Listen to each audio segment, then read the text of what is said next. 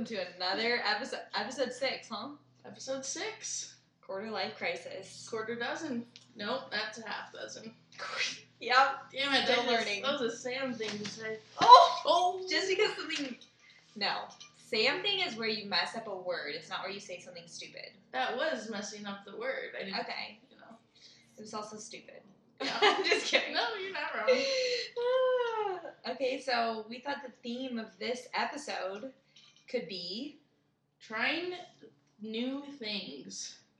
I think that's very relevant to finding yourself and your path, and something you'll hear in this episode that I've been thinking about. I recorded this interview last week, and unfortunately our dear friend Sam wasn't able to join us on this interview, so you just get to listen to me. I tuned in. She helped me edit and, you know. Yeah. But something we talk about in this episode is people always are trying to find what they want to do. You know, specifically we were talking about in their career, but it's almost kind of better to like try everything and find the things you don't like. Right. Start checking things off the list. Right. So that's been kind of my mindset lately. Tried like 5 new things in the last couple of weeks. Right. Last week you told the listeners about your new professional career as a curler. Yeah. And then what else did you get into? Well, you and I golfed. We did. Although golfed. that wasn't brand new for either of us, it was Not very much do. a learning experience. Right. Do you wanna? Yeah. So that was my second time ever golfing. You know, like a couple rounds. And Sam was actually on 2 golf teams. And it was very interesting. I think it took us a solid 25 minutes to tee off from the first hole. Okay, and first of all, I just want to back up.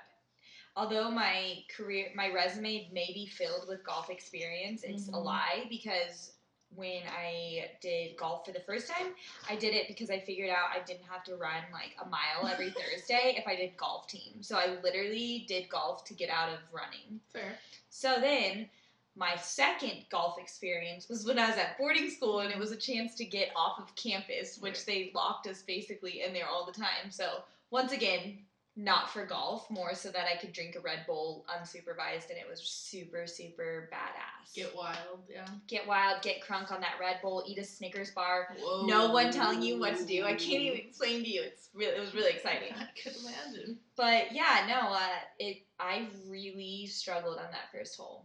And a few others. Okay, that first one though was really bad. Yeah, and you steadily improved through the did. entire game. The first hole probably took 25 minutes. Guess how many swings that is, and most of it was me. Yeah, it took me a few, probably 3 or 4. It took you probably 30 or 40. That's not an exaggeration. I'm not. No, it's not. In my defense though, I'm tall, and I think those clubs were short. Sure, we'll go with that. Okay. Yeah. But I pulled up a YouTube. Started. I drove the cart around. Like a crazy ass woman who almost dumped me out like 3 times. Wasn't that the point? Isn't that what you're supposed to try to do? I mean, you lived with me while my neck was broken, so I just thought like maybe there'd be like, didn't even cross my mind. I know, I clearly know, and I almost dumped out 3 times. I was like, dear God. But yeah, no. By the 9th hole, I felt like I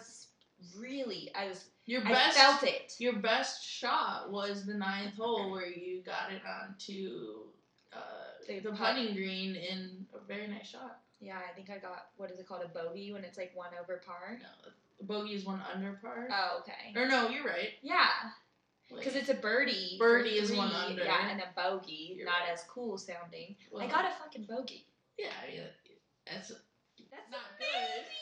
For someone who it took 30 times to even hit a ball. You're right. Like, that is... So, I was really proud of myself for dedication, perseverance, humor. Proud of you for patience. I was very patient. You were really patient. Thanks. I could tell maybe that, like, inside when your eyelids started twitching, you were like, am I really going to play 9 holes with this girl? But I did. I'm really glad you stuck around, stayed by my side, chicka. Sure thing. We also, got crafty yesterday. Right, we made some homemade candles. That we are burning right now. We are. We used some beeswax and melted it down and put some essential oils all up in it. Shannon is also wearing essential oils Not now. By choice. Sam just attacked me and now I smell like a hippie. Better things. Worse things? Wait. Let's try that again. Worse things to smell like. There she is. Alright. So, yeah. So, this is, we challenge our listeners to try something new this week. Share with us the weirdest thing that you can try. Get yourself out of your comfort zone. Eat a new food. Try a new activity. Wear essential oils. I don't recommend that one, but... Put them in your candles. There you go. Yeah, that's fun. Do something crafty. Go dance or go do something you don't do. And check it off the list because I think he is so right. I think that there's such a pressure right now to feel like we need to be in our careers. And instead, what if we just have this playful attitude where it's like, do I like this? What can I learn from it? And still showing up even if you've committed to do something for a period of time, like show up, you know? Yep, that's a struggle sometimes, but it's important. Yeah, but it's usually... We're both kind of runners. We are? What do you mean? I've heard you say that about yourself before. A runner? Oh, okay. Yeah, not like we go out for runs for fun, but I mean like we run from problems sometimes. Oh, for sure. Yeah. First sight of a problem, and I'm like... See ya! Yeah. I've invested nothing. But, you know, every day, getting better at life. Yeah, I agree, and I think that I feel that both of us have been challenged to use our voice and speak in times of conflict where we might have run. Yeah. And I will say it's been feeling good. And I think it takes a level of like trusting yourself to be like, oh, I'm going to use my voice here and like whatever. Maybe this person will get mad, maybe not. But either way, it's something that's bothering you and needs to be said, you know? It's a very adult thing to do and it's a skill that I absolutely need to work on. But it's... getting there. It's getting there. Yeah. I can see that you've been trying. Well, I know for me as you encouraged me to do so thanks.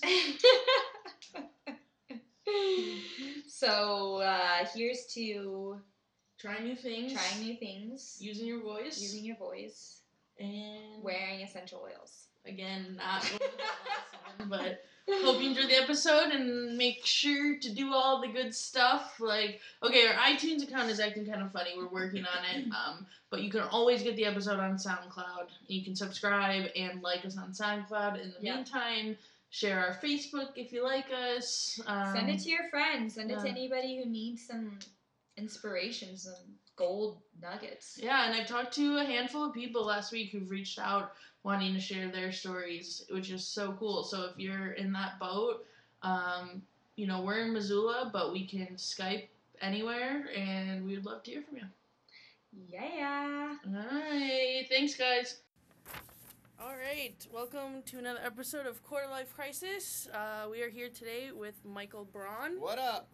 He is currently a professor at the University of Montana. What are you teaching this semester? Entrepreneurship and business model design.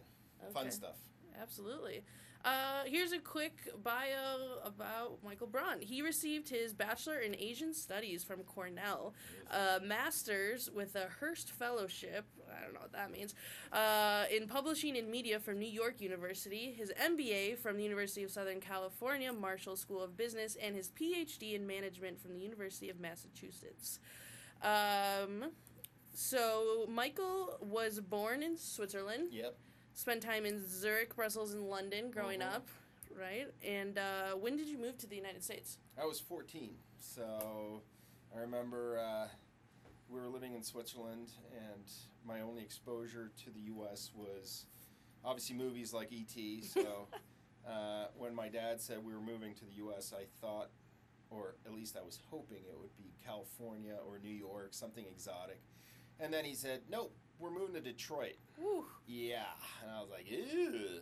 But it ended up being cool. I mean, Detroit's an awesome town, car culture, music culture, so I really enjoyed it. Were your parents from the United States or born in... No, my parents are My dad's Swiss, my mom's Italian. Okay. Yeah, so it was a little bit of an adjustment, especially sort of the whole schooling thing, which is very different. Going to college, that was totally unexpected. That was not something in the cards.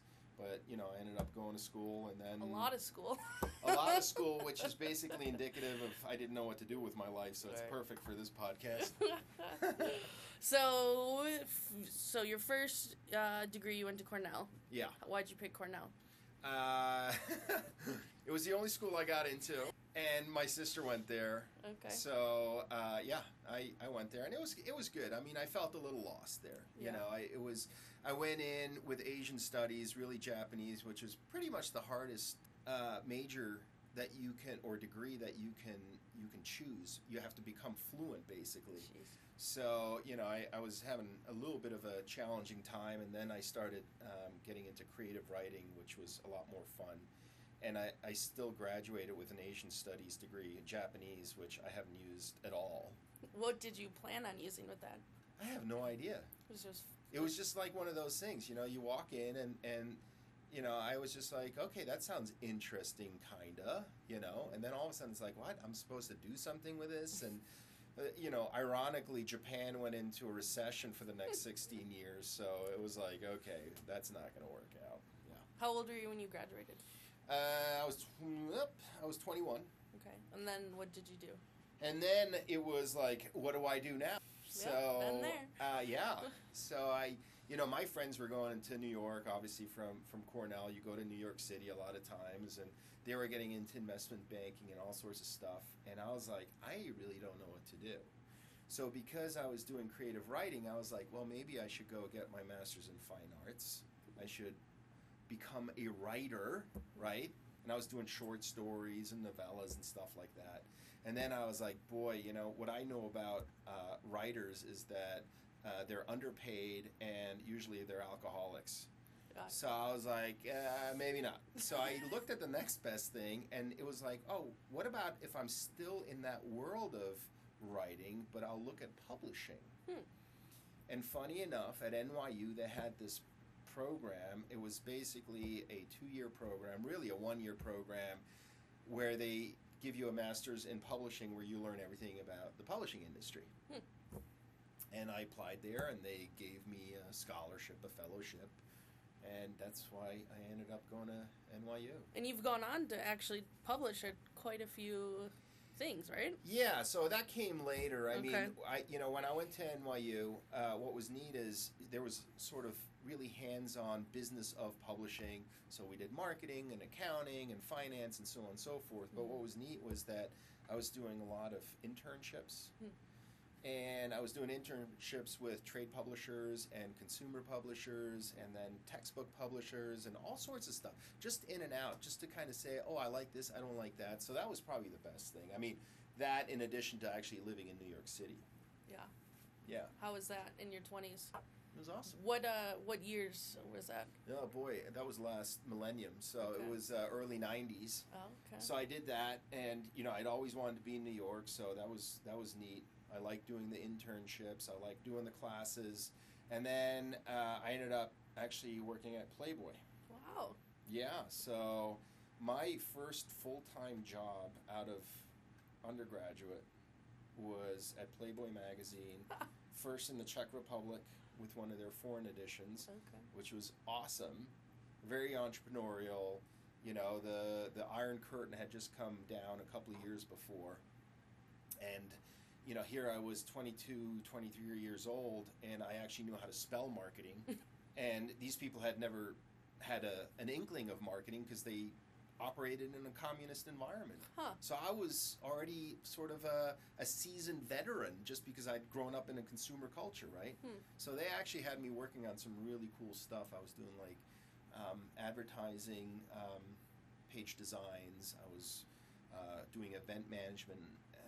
We actually hosted the first PGA golf tournament in Eastern Europe, and I was heavily involved in that. So that was really cool. Do you ever go to the mansion? Yeah, I did. How was that? I know. So sort of bittersweet, and here's why. Because I moved back to New York. I was in the Czech Republic for about 8-9 months, and then I met the publisher, the head publisher of the U.S. edition, and he was like, hey, if you come back to New York, why don't you look me up and we'll get you in here? And I was like, right on. And what I realized is I went from a very entrepreneurial, intimate environment into a very big corporate environment. And for me, that just did not jive, man. So I was in New York, beautiful offices, 57th and 5th, surrounded by like Andy Warhol art and everything. But the culture was different because, in the U.S. we sort of think differently about sort of sexuality and nudity and all that stuff. And already it was on the decline, so I didn't last very long. So I had an opportunity to go throw a party at the mansion. I did that, and it was fun. You threw it? Yeah, I actually brought my publisher from the Czech Republic to L.A. And this was not like what you hear about is not like Sure. It was more of a PR event, but yeah, we had Hef in his bathrobe or whatever his sleeping robe show up, and it was cool. But yeah, shortly after that, I quit. Okay. And is that when you moved to California? Or was there time in between? No, there was still some time. Oh, okay. So, then I didn't know what to do, and I ended up working in a small direct marketing firm. So I went back into the entrepreneurial environment just because I like to work on things where I can get a pretty quick feedback, and I can also say I did that. So it's, it's instant gratification. Instant gratification, and also sort of the locus of control. Sure. Right? Very internal. Or external. Is that external? I don't know. I just needed to do Didn't you teach me that? I don't. Did I? Someone did. Not a different class. Yeah. Or maybe it was me. But no, I mean, for me, it was like, let me work on something, and I also want credit for it versus being in sort of a big corporate machine. And I think there are benefits and disadvantages to both, but I definitely found myself feeling much better and, being more productive in that smaller environment. So I did that for 3 years. So how many jobs did you have in your 20s? Different companies or different companies? Well, I guess in my 20s, I would 4. Okay. Yeah, so because it was the licensee of Playboy in the Czech Republic, then it was Playboy, then it was a company called Mars, and then after the MBA in Southern California, it was investment banking. Oh, right. Yeah. So then you moved to California after the 3 years at Mars? Yep. Yeah. Yep. I need to get out of New York. I mean, there's the old adage that, work in New York but leave before it makes you hard, and work in LA and leave before it makes you soft. So I'd been in New York at that point 5 years, and I was like, all right, I'm ready for a change. And I thought, I wanted to go get an MBA. I looked around, and there was one in Southern California at USC that focused on entrepreneurship. And I actually thought I wanted to be an entrepreneur till I got there, and then I was like, maybe I don't want to be an entrepreneur. Really? And I got more intrigued by the financing side. So venture capital and private equity. And then you worked in LA, right? For the boutique merchant bank, Stevens and Partners? Yep, did that. So that was a lot of fun. What was your role there? My role was basically to put together deals. So we had two sides of the business. One was buying and selling companies for corporate clients, and then the other side was working with private equity groups. These are large institutional investors, and putting together investment ideas for them, and then also sourcing the management talent and going out there and building from scratch hopefully world-class competitors. So it was awesome. I really enjoyed it. I learned so much. I had a great mentor who was my boss, Jeff Stevens, and also it was just a way to get more strategically involved with companies, which I really enjoyed. So working with C-level management on evaluating growth opportunities. Yeah. What was your sign that you needed to move companies, or what was the key factor of saying time to go? What's the next? Yeah, I think whenever listen, that was like 25 years ago, right? So of course now when I kind of tell that story or the progression of stuff, it's very seamless. Right. So it sounds like. Yeah, it sounds like, but it's not. And in some ways I'm still as confused as I was back then. I think sometimes it was my own decision, sometimes it was situational, right? So I think sometimes there were external factors like, I don't know, maybe a relationship was there that kind of said, oh, you know what, if I'm going to move, then you're going to move, or vice versa. Or then other things were just like, man, this is just not working out. And, you know, some people know how to work through that stuff. Right. For better or worse. And then, you know, people like me, at least at that age, were a little bit more impulsive and said, screw it. Yeah, that's yeah, I don't, when I get the feeling it's time to go, I go. That's sure. Something that I don't know if it's good or bad yet, but I tend to do that.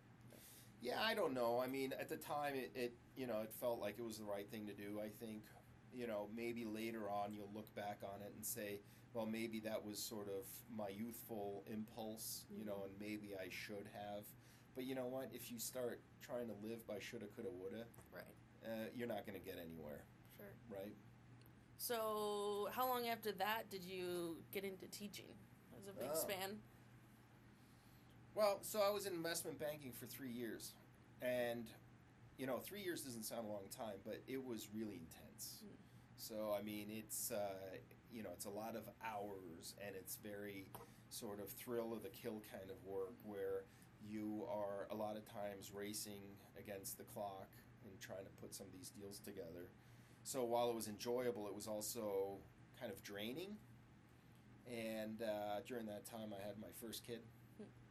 And it was kind of like, well, I'm not sure that if we want to have a big family that, you know, my wife and I, that we wanted to really continue down this path. And there were a couple of other sort of extenuating circumstances that had an impact, I think. And yeah, one of the big ones was 9/11. I mean, 9/11 really threw things upside down. So it, you know, for a lot of folks, it was sort of a soul-searching thing. And LA was on high alert, and, you know, I'd been traveling to New York quite a bit, and I had lived in New York, and I'd looked at the Twin Towers, and it was kind of like, wow, you know, this is the kind of world that we live in, and the kind of world that I'm going to try to bring my kids up in. So, you know, the good thing is I had another reference point, which was my in-laws, who had both taught here at the University of Montana. And about a month after 9/11, I came up here and I went fishing with my father-in-law, and it was like, you know, it felt super safe, and it felt like, wow, you can live in a place like this and feel like the troubles of the world really don't reach you. So it was at that point that I started kind of thinking to myself, how do I get to live in a place like Montana?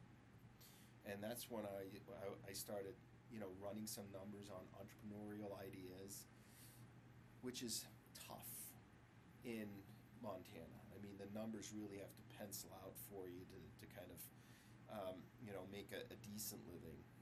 And then it was through my in-laws that I was like, so what is this academic thing? Like, you know, and again, I mean, it's something that I'd never considered. It's not like I was a very good student undergrad. Oops. Yeah, now it's out, right? But yeah, I started looking at that, and it sounds like I might be able to do that. And I went and got my PhD at UMass Amherst in strategic management.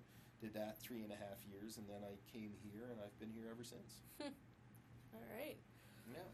I wanted to talk a little bit about Shop to Give. Oh. I remember that from class, and it's mentioned here in your bio. Yeah. Can you describe what that is first of all? Sure.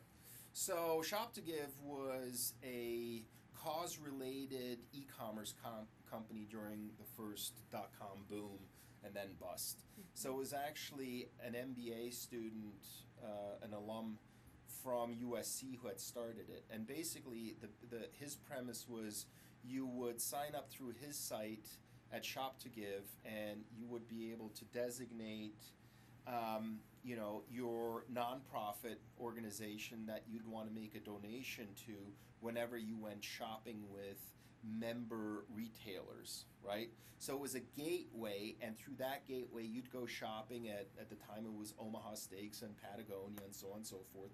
And whenever you bought something, a small percentage of your purchase price would go towards your designated nonprofit organization, whether it was, I don't know, the Red Cross or the local church or a Little League or whatever it was. And you could pick any charity that you wanted? Any one, and that was a little bit of the problem. There were, at the time, something like 500,000 501c3s. Wow. And just managing that whole thing ended up being a logistical nightmare, and it was really sort of a business model downfall for the company. Mm-hmm. So, yeah, I got involved first on a consulting basis, and then, the founder, Ami was his name, he was like, hey, why don't you join us? And, I got written into sort of the management structure as we were trying to get additional monies out. And just then, things started to go south, and I was like, you know what, I'm going to go into investment banking. Okay, so that's when you... Yeah. Yeah. Okay. And I forgot to ask you the question we ask every person in Yeah. the very beginning. If you were a type of dog, what breed would you be? Oh... You have a dog, well, right? Yeah. Yeah. But, since I'm Swiss, it would be like a Swiss mountain dog, probably. But can you relate to those characteristics other than the Swiss part? No, I guess not. I mean, I would see like an Australian Shepherd. Oh, yeah? Something hyper. Okay, all right. Yeah, I definitely have that. I mean, the other thing is, I'm not exactly a purebred, so I'm a little mix of everything. So, I definitely throw that in there just because... I moved around so much. I lived in a lot of places.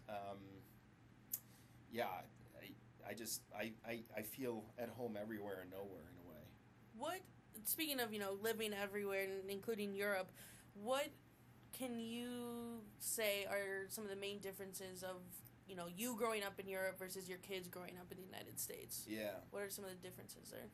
Besides the times and, Yeah, right. Besides the times, I mean, every generation says about the generation that comes after them that they're lazy and I don't know what else, right? But I wouldn't say that. But there is a big difference for me, between the U.S. mentality and for sake of argument right here, the European mentality. Now, obviously, Europe is 26 different countries, so where are we talking? I mean, Germany's going to be a lot different from Greece, right? But between Switzerland and Italy, and my folks and my sister living there now, I mean, I think the U.S. right now, there is still a little bit of a major emphasis on living to work, right? There is sort of this pressure to get on a career track, at least when we're talking sort of folks who are getting their college education, You're going to get your degree, and then you're going to go. The other thing is, here in the U.S., we basically kick the kids out of their house and tell them to go for 4 years to get their degree, and that's where they're going to do a lot of their growing and drinking and everything else, right? And then it's like, you go out. That really doesn't happen in Europe. With a lot of universities, if indeed you go to university, you're still living at home. And then you just go and do your classes there, and you come back in the evening. So the growing up kind of still happens within the family realm, within your community. It's not like you're getting ripped out and going across the country or whatever to get your education.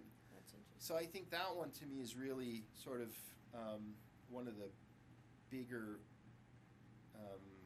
differences. I guess the other one is, at least with Switzerland, there's much more of a focus on younger folks getting like apprenticeships, which learning a skill or a trade. Learning a skill and easing into that. Okay. Whereas here it's still like, oh, you have a degree. Now go find a job. Right. And we're seeing, I think, that having a degree. It's just an expensive piece of paper. Well, it doesn't mean what it used to, right? So, just because you have, a Bachelor of Science in something or a Bachelor of Arts, that doesn't mean that you know something. And companies are going to be like, listen, I need you to hit the ground running. I need you to justify your return on investment. I'm going to pay you $60,000 a year. What are you going to do for me? So.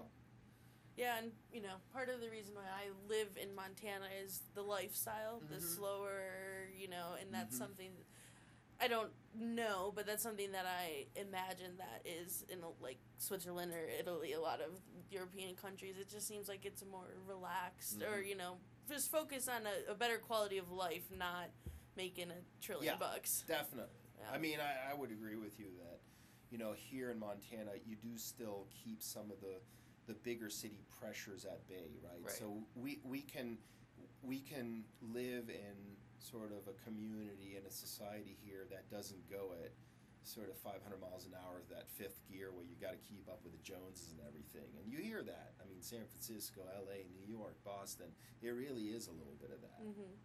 So I think that's nice about Missoula and Montana in general. You do get some of you do get the other side. I mean, you do get companies, some of the more higher growth, high tech companies here in Missoula, and then the issue is always how do you hire for that without giving up why people live here, right? So these companies say, well, we want to grow or we want to compete on maybe a nationwide, if not international basis. But the access to talent is going to be difficult when you have people who are like, listen, I moved here so I can... Not work 80 hours a week. Yeah, exactly. Right. Yeah. That's interesting. Your oldest is getting ready for college, right? In a couple years? Yeah, so she's a junior. Okay. And are you guys encouraging going to college? Would she ever think of not going to college? And what would you guys think? Oh boy, you're touching on a sensitive spot there. No, I mean, I think, my kids have had exposure to Europe. I mean, we lived there for 2 full years over the last 5 years, so they got different reference points there as well. So I think, or I hope that that'll be informative in their decision. To tell you the truth, from my perspective, I don't really care what they do, and I don't mean that like I don't care what they do, but if they decide that college is not for them or it's not for them now or whatever it is, and they'd rather go do something else, as long as they feel good about it and they're doing something that they think is worthwhile and contributing, that's fine with me. Okay. Yeah, no, that's interesting. I always think about that from a professor's standpoint, it's like you see all these kids who, I don't know, I know a lot of people who maybe shouldn't have gone to college, Right, I know, and how do you fight that, right? I mean... When that's what you're supposed to do, and especially with your parents' pressure or society's pressure, you're just kind of like, well... No, I agree. I mean, I think that there's sort of an automatic, you're going to go and go to college, right? But I do think that for a lot of folks... just take a year before you decide that. Do a gap year. Yeah. For instance, right? I don't know. Go do something else somewhere else. Just so then, if you really want to go to college, then you've thought that through. Right. And you know why you're going and what you want out of it, or maybe a little bit more. Sure. But I mean, I see when I see freshmen, and I don't teach freshmen, but when I see freshmen on campus, they look so young. It's like, how do you know, how do you even know anything at that point, right? Right. It's just what you're supposed to do, so everyone does it kind of thing. Yeah. What advice would you give yourself in your early or mid-20s, if you could? Oh. I mean, you mentioned not looking back on the shoulda, coulda, woulda, but if you. Right. Well, that one is hard because it is sort of, I don't know, it's like a Back to the Future kind of thing. If I alter anything, then I wouldn't be where I am today. Yeah, butterfly effect. And then, because, I feel very fortunate. Yeah, I mean, probably a little bit more patience. I think maybe a little bit more sort of thinking 3 steps ahead, right? And I don't mean career-wise, just sort of action-reaction, right? Because sometimes it was a little bit like I was jerking the wheel, that I was driving in terms of my life, and I was, and it also made for very interesting stuff, though. Yeah. So I don't regret that at all. I mean, and, you might remember my saying this, but I truly believe it, that your 20s are not for you to get on a career track unless that is exactly what you know you want to do. But it's really for you to experiment a little bit and say, boy, I've had these itches that I've wanted to scratch. Maybe I'll try this and maybe I'll try that. I don't know. There's different things that I want to get out of the way while I'm still single and I don't have too many obligations. Right. Because if you go down that road where all of a sudden you are planning on a family and then you're going to have these obligations of, the family and mortgages and all this other stuff, your options get limited very quickly. You've made it work, though. I have. Yeah, I mean, you're lucky. I mean, but in terms of, traveling and adventures and things like that. And you can do that in academia, right? But where else do you find that? True. I mean, as an academic, you're given tenure, lifetime employment. That doesn't even exist anymore unless you go to Japan. Right? So I think there are ways to do it, but out there in the hard and cruel business world where companies at the end of the day are always penciling out the top line and the bottom line, that becomes difficult to say, hey, I'm going to take 6 months sabbatical. I'm going to go, I don't know, backpacking in New Zealand. And then you come back and they're like, well, why are you back here? Oh, we've replaced you. Right. Sure. What, if anything, have you found is maybe a specific challenge of teaching millennials? Oh. Ooh.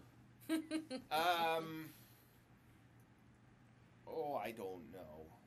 That one is tough for me, right? Because you read about this. I think it's such we're entitled, we're lazy, we're this, that's such a crock of poop, man. Because, there's so much of that out there. And it was great. There was an article in The Guardian or something that basically goes back 100 years where, every sort of younger generation gets, labeled as lazy or this or that, right? I think one thing that I will say, and I do address it directly in my classes, it's this reliance on technology to get the answer. It's almost like we have a question and then we just go straight for the smartphone and we pick up any first answer that we get without really thinking a couple of levels deeper to say, wait a minute, where does this answer come from and why is this that kind of answer? Because I just have a hard time believing in absolute truth and beauty, right? So I think that sometimes just the questioning needs to be there rather than just going for the answer. Okay. Have you noticed any specific positive traits of the millennial group? Maybe sure. that, in terms of being teachable or whatever. Yeah, definitely. Oh, yeah. I think in general, like I said, besides sort of getting away from the technology aspect of it, there is much more of an awareness to some of the social and environmental and political problems, right? Which is the flip side of technology. Right. Much more informed on global and national issues, right? So that's why we are seeing sort of a stepping back a little bit and saying, oh, you know what, there are different ways to live and we have to keep in mind sort of resource constraints. So I think that one is, to me, is a really interesting angle when you're teaching students who have much more of an awareness about, the world that they live in. Yeah. Interesting. Yeah. Okay. Well, those are all the questions I prepared. Okay. Do you have any final advice for any kids in their 20s right now listening? Well, I don't know. I would ask you, so... I got nothing. you and I are 20 years apart. You talked to me about going back in time. Let's fast forward with you 20 years. Where do you want to be and how do you want to live your life? I grew up in a family where I love my dad. He's the greatest, but he worked his ass off he retired 2 years ago, and the first job he got outside of college was the company he retired with. Wow. That's just mind-blowing in itself. Right. And he worked his ass off.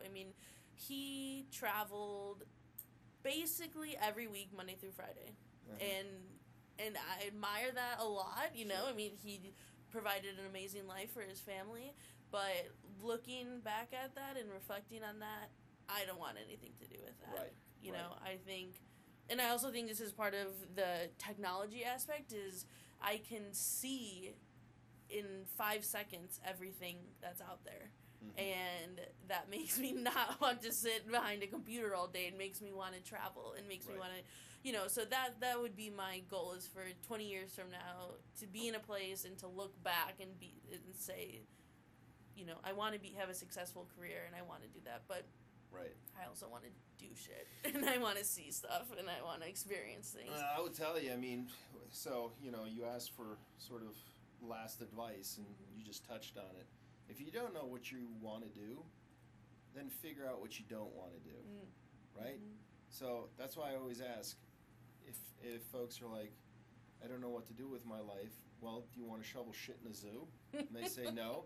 I say, well, then let's start with crossing that off, right? That's true. And then the more that you cross off, the more of a direction that you do get. Sure. So start kind of moving towards that. Well, yeah, that's a good idea. But hey, them's just my opinions. Well, yeah, there we go. Thanks a lot for talking to us. Thanks, Shannon. Have awesome. a good one.